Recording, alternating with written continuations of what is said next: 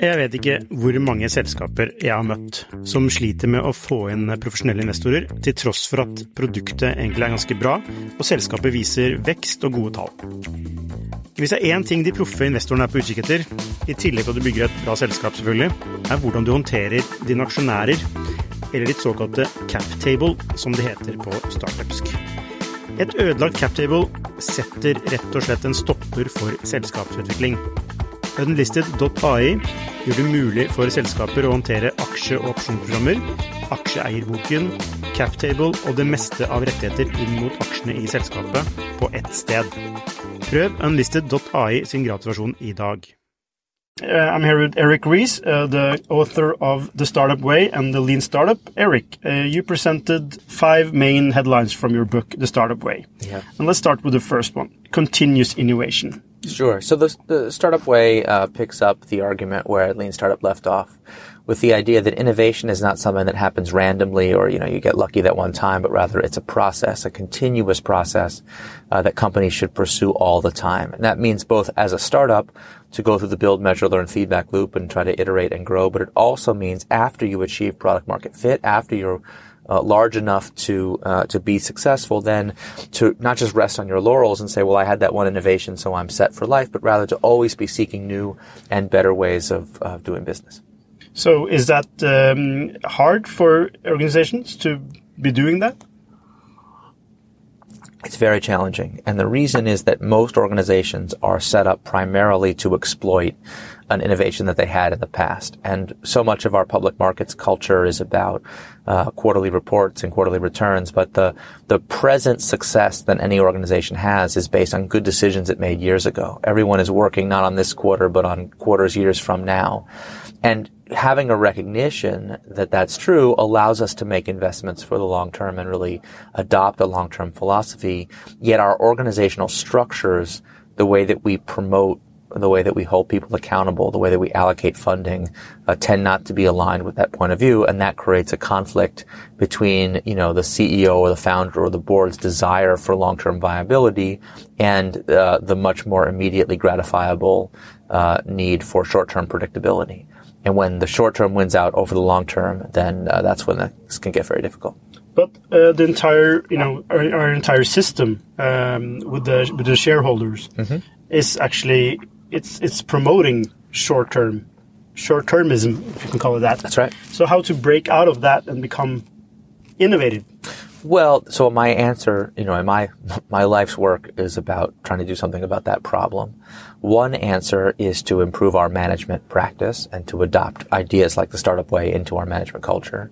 And another thing that I work on is called the Long-Term Stock Exchange, or LTSE, where we're attempting to reform the social contract of capital markets to hold companies and investors accountable to thinking in a more long-term way. Both I think are essential to seeing this problem solved, because the status quo set up both the conventional ideas about management and also the accountability and policy environment that companies live in. It's self-defeating. The total number of public companies in the U.S. has been cut in half over the past 20 years. It's in total decline. The number of IPOs is down. Companies are waiting longer and longer to go public and trying to avoid it by whatever means possible. We've seen a huge rise in private equity and corporate consolidation. And I think we haven't really taken seriously as a society what happens if the ecosystem of our public markets is so hostile to innovation that companies don't want to be there. How do we solve all the secondary problems that causes, not least of which is the general public gets locked out of the opportunity to invest in the growth that companies would have created in the public markets in previous generations. So, yeah, I think this is a very severe problem that needs solving. So, you also talk about the startup being the atomic of work. What do you mean by that? Sure. So if you follow my thesis that we need continuous innovation, that begs the question of who's going to do the innovating. And I call it the startup as an atomic unit of work, meaning we have to create internal startups. And we should just treat it like a tool in the corporate toolbox. Some problems in this world, startup is the right form to pursue it. So throw a startup at it. That's no big deal. And once you make that a corporate capability, then it gets easier and easier to run more and more diverse experiments. Yeah, but when you let's say you throw a startup at it, and let's say this startup gets traction, as it actually probably won't. in 90 out of 100 times. Sure. How is the organization, how will it manage to actually make this a valuable asset in the company for the years to come? That's a great question. And if you imagine, the example I always use is, imagine you were a municipal taxi company and you had an innovation lab, and your innovation lab accidentally invented Uber. On the one hand, this is supposed to be good news because your tiny, economically insignificant company just created a 40, now down to 40 billion, but like a tens of billions of dollar asset. So that's a great economic opportunity. And yet, practically speaking, if you actually imagine the politics of an innovation lab of a municipal, would you actually have been able to pursue the Uber opportunity? Of course not. The politics would have killed it. But that's so illogical. If you're a for-profit company, shouldn't you be really excited about the possibility of creating billions of dollars of value, right? So something's really backwards in the way that we pursue these things. And it's exactly what you asked about, which is how do you manage the problem of success? In the book, the next principle that I talk about is what I call the missing function of the corporate org chart. The missing function is entrepreneurship as a corporate capability. Who is going to manage all these startups? Who's going to make sure that we have a career path for the people that lead them? And most importantly, who's going to define what in lean manufacturing we would call the standard work? Like, who's got the playbook for what do we do if, God forbid, we invent the next Uber, or the next Facebook or the next who knows what innovation, right? So if something is a true innovation and it works, there's really three success possibilities. Maybe the right answer is to spin it out as a wholly owned subsidiary or some kind of joint venture and get it out of headquarters, make it independent. Maybe the right answer is to reintegrate it into the parent company and make it part of an existing product line or P&L. Or maybe the new thing actually should become a new division of the company, right? Divisions of the company they weren't carved by Moses on stone tablets. We can make a new one if we want to, not just through reorgs, but because we truly invented something new. The curse of entrepreneurship is there's no way to know at the seed stage which of those three outcomes is most likely or most appropriate. You have to run the experiment and get to a sufficient scale so that you can make an intelligent decision. And that begs the question, who the heck should be in charge of making that decision? It should be the leader of the entrepreneurial function of the corporation. So is that any different from the chief innovation officer that a lot of companies have today? It's very different. Because in most companies that have a chief innovation officer, although not in all, but in most, the chief innovation officer has absolutely no operating responsibilities. They're just supposed to think futuristic thoughts or be a provocateur or a futurist. And I think that's ridiculous. So the entrepreneurial function, and in the book I try to make this idea more rigorous than we can just do in this few minutes of conversation, is both a very specific set of responsibilities for overseeing internal startups, and also it's a first-class corporate function, which means it has a seat at the table in negotiating the company's policies and procedures as a peer of the other corporate functions like finance, HR, IT, supply chain, product, engineering, marketing, you name it. And therefore, it has real responsibilities that it can be held accountable to. It can be the place in the organization where we think in portfolio terms, right, rather than just in linear project plan terms. Those portfolios can have metrics of accountability, similar to how an LP would hold the GPs of a venture firm accountable.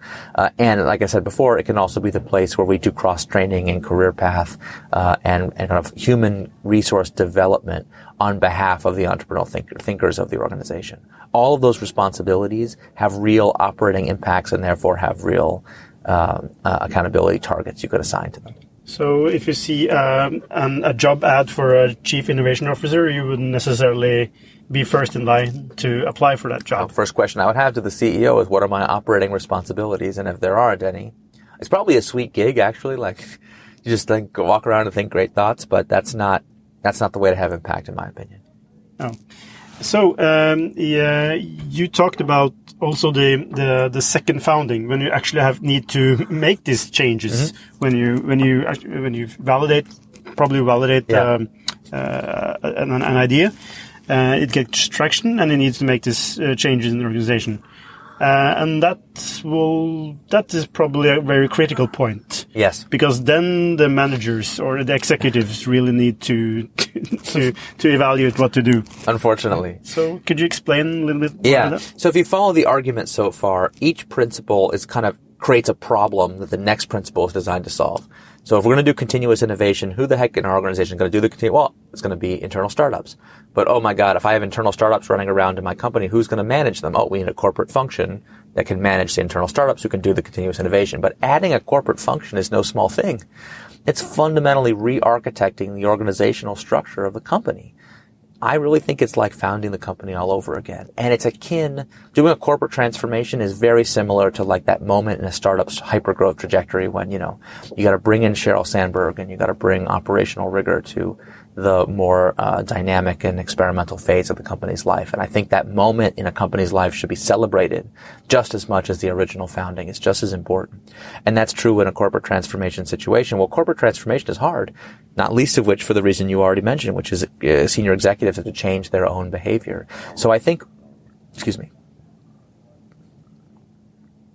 we have to get serious about studying how to transform in this very particular way, because the kind of entrepreneurial management transformation that we're talking about is different than a 20th century reorg. It has much more entrepreneurial dynamics to it. It feels much more like running a startup because it has this long, slow, flat hockey stick of what we call the critical mass phase of the transformation, followed by a very rapid scaling up when the moment comes for the company to say, let's reorganize around these principles, followed by a whole raft of deeply systemic changes. We call it changing the deep systems of the company in the book.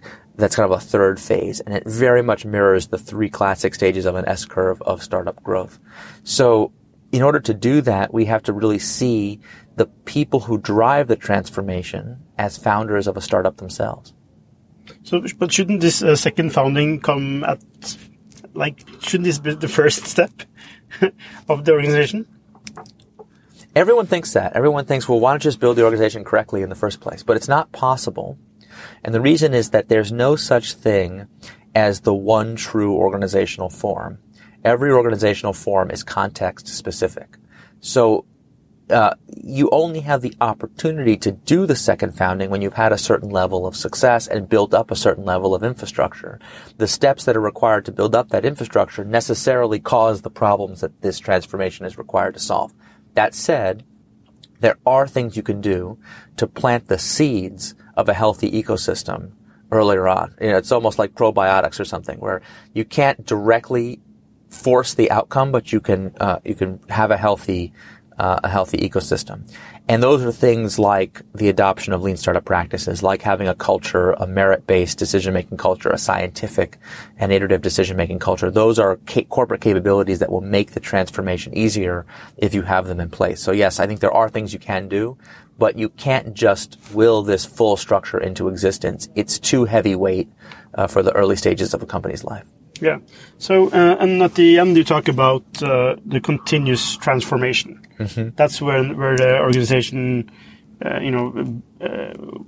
produce the seeds of its, of its own, the seeds of its own evolution. Yeah. And how would you explain that? Yeah. Well, I think it is ridiculous to think that we have all of a sudden, right now, discovered the last management idea we ever were going to need. Like, come on. It's the 21st century, man. Like, things are going to be crazy and different. And yes, Alfred Sloan's idea about how a corporation should be structured has had a pretty good 100-year run, but I don't think the successor idea will have a 100-year run. I think that new ideas are going to come fast and furious now, just as new technological capabilities come fast and furious. I mean, look, we already have a whole class of companies that are machine-human hybrids that don't have managers in a traditional sense. Uber. If you're an Uber driver, who's your boss? AI. Right. You are, we already have tens of thousands of workers who work for an AI. And if you have a complaint about how the AI works, Can you see the AI supervisor? Like, no, there's human beings whose job is to write the AI, but they don't feel like they're your supervisor. And many of the HR protections that we take for granted with a human supervisor have to be reinvented for this new crazy age. And if people think that's the end of it, have I got bad news for you? Because that is just the start. I would guess that within 15 years, the majority of knowledge work will be organized via AI. So many of us are going to work for AI systems, not directly for human being, or at least for AI augmented human beings. Maybe it's a more friendly way of saying it. So our management ideas are not up to this task. We got some significant thinking to do. So given that we know for sure that new ideas are going to need to be invented, what's our plan? You can't say, well, the plan is to invent all the new ideas in advance, because we don't really exactly know what this new world is going to look like. So we have to be building systems that are highly flexible, where we can experiment with new ideas to find the best one. So that should be true for new product ideas, but also for new management ideas. And to me, we have a real opportunity. Every organization on the planet has to go through a digital transformation right now. It's just a requirement. Every company that fails to do that transformation will be out of business in a few years. So since we're building a corporate capability for digital, agile, lean transformation, why on earth would we say, let's use this capability once and then throw it away? That's absurd. Instead, we should view this as a prerequisite corporate capability for survival in the 21st century. And each of us should be thinking about, how can our organization constantly at all times be experimenting with new forms so that we can stay up to date with the crazy stuff that's coming our way. But are we really building a capability for digital transformation? Are the organizations taking the steps necessarily to do that? No, most organizations are not, but that's fine. They'll go out of business. But why aren't they doing that? Well, if it's live or die, right? It's so obvious. So I'll give you an example. I was at a company that, I won't name the company, but I came in to do some work for a company that is involved with the production and handling of physical mail. And we all know that physical mail is going away, obviously. And I was in the company's headquarters, in the waiting room, and they had their annual report on the coffee table. It was the only leisure reading I had available. So I picked it up. I started reading it. The annual report says, we all know mail is going away and we plan to make this transformation. So it's a very obvious thing. Everyone knows it's happening. I go into the room to talk to the executives and I start off, well, since we all know that our whole business is going away, therefore, and people were like, hold on, how can you say such a thing? That's very rude to come in here and tell it. And I'm like, oh, I'm sorry. In addition to being obvious, I just thought, it says it in your annual report. And they're like, who said that? I'm like, I just read it. I didn't write the annual report. It's your annual report. But, it was like culturally, they were so wedded to the idea that everything was fine. You think about like, how it must have been like at Kodak or at RIM, or you pick your favorite company that got disrupted. One of my favorite stories about Sheryl Sandberg was at an all-hands meeting at Facebook. Somebody was challenging her about how come in the Facebook review system, you get judged for success as a manager, as an individual contributor, based on the success of your project, not based on the success of your individual functional contribution to that product. Isn't that unfair? And she said, listen, it is unfair. But on the other hand, in the final years of Kodak, or pick your other favorite failed company, think of all the managers who got promoted because they were doing a good job, even though the company was failing. Do you really want to look back and say, I got promoted at Kodak? No, you don't. So yes, we're going to let them, that whole philosophy about that. So yeah, I think it is, it's on the one level obvious, and yet most managers are simply not willing to do what is necessary to confront the reality that's staring them in the face. Yeah, it's frustrating. So what is an innovator to do in a company? An innovator, well, the good news is, as a consumer, I don't care, right? So as a consumer, and when I'm called into companies to be their consultant, I say, look, if you live or die, I don't really care. If you don't embrace these ideas, you're going to be replaced by a startup who will, and some of my friends on Santa Road are going to make a lot of money doing it. So, as an innovator who works in a company like that, you really have to take the point of view that either the company is going to listen to you and make the change, or you're wasting your time trying. And I think what most innovators don't do, because they want to be political, they want to be friendly, and they want to get, make progress, they tend not to speak truth to power. And I'm really a fan of saying, look, go to the CEO, lay out the stakes, and say, I want to be held accountable for results. So can we have a conversation about what evidence would you have to see to double the budget of this innovation initiative each period? I'm not asking for the sun, moon, and stars. I'm willing to start small, but I have a vision for how this company should work in the digital future. I would like permission to run this experiment. I want to do it in a very bold way, but also I want pre-agreement. If I deliver the goods, you double every time and hold me accountable. And very few innovators are really willing to go to their CEO and have that adult conversation. And those that are willing to do that are probably going to end up as entrepreneurs, right? Well, that's my feeling is what's the worst that can happen? You get fired, but at least you found out early, and then go take your entrepreneurial talents and put them to work for someone who does appreciate them, or for yourself. Yeah. So one last question. What is your advice? Because you keep talking about entrepreneurs, leaving a big business to start their own business. Yeah. Because they don't want to work in a big business. Yeah. But they have the same goal, and that's to create a big business. So, but could they organize their startup in a certain way, like the startup way you describe in your book, so they are actually also starting to produce new business models and new future organizations? I'll tell you a secret. That's actually the reason I wrote the book. And that's the thing that I actually care about. I mean, I don't mind being a corporate consultant. And of course, I've had a lot of fun. It's been very intellectually interesting to work for these different companies. But being a corporate consultant does not get me out of bed in the morning. And it's not, it is what it is, but it's not the thing that I grew up being, I hope one day I can be a corporate consultant. It's not how I feel. No offense intended to my corporate colleagues. And there are some wonderful corporate consultants out there. I was not born to do that. This book, and why it's important to me, and the reason I wrote it, and the reason I spent so much time thinking about these issues, is actually, I really think the next generation of companies and founders deserve an intellectual framework that can help them avoid these problems in the first place.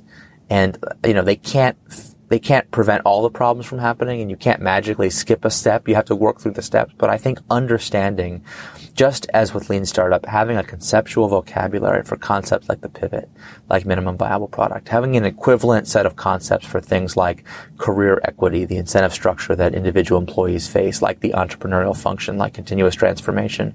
I think understanding the metaphor that says, hey, there are certain practices that we take for granted in the startup hubs in Silicon Valley that you don't want to abandon as you scale. Metered funding, the way you treat internal startups, creating internal incubators and accelerators and support systems for your entrepreneurs like you had from your investors.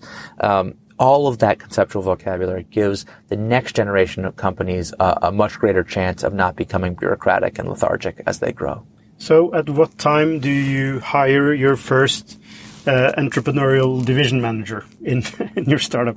Well, every founder already is that person already. So the question is, when can you stop doing that job full time? And when do you have to do that osmosis thing of splitting the job out? It's no different than every other function. I mean, I'm a CEO.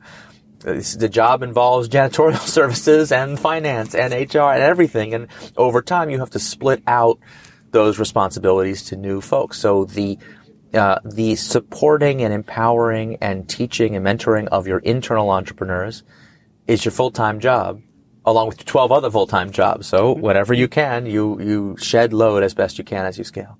So thank you so much, Eric Ries. It was nice to have you on our podcast. Thank you. It's an honor to be here.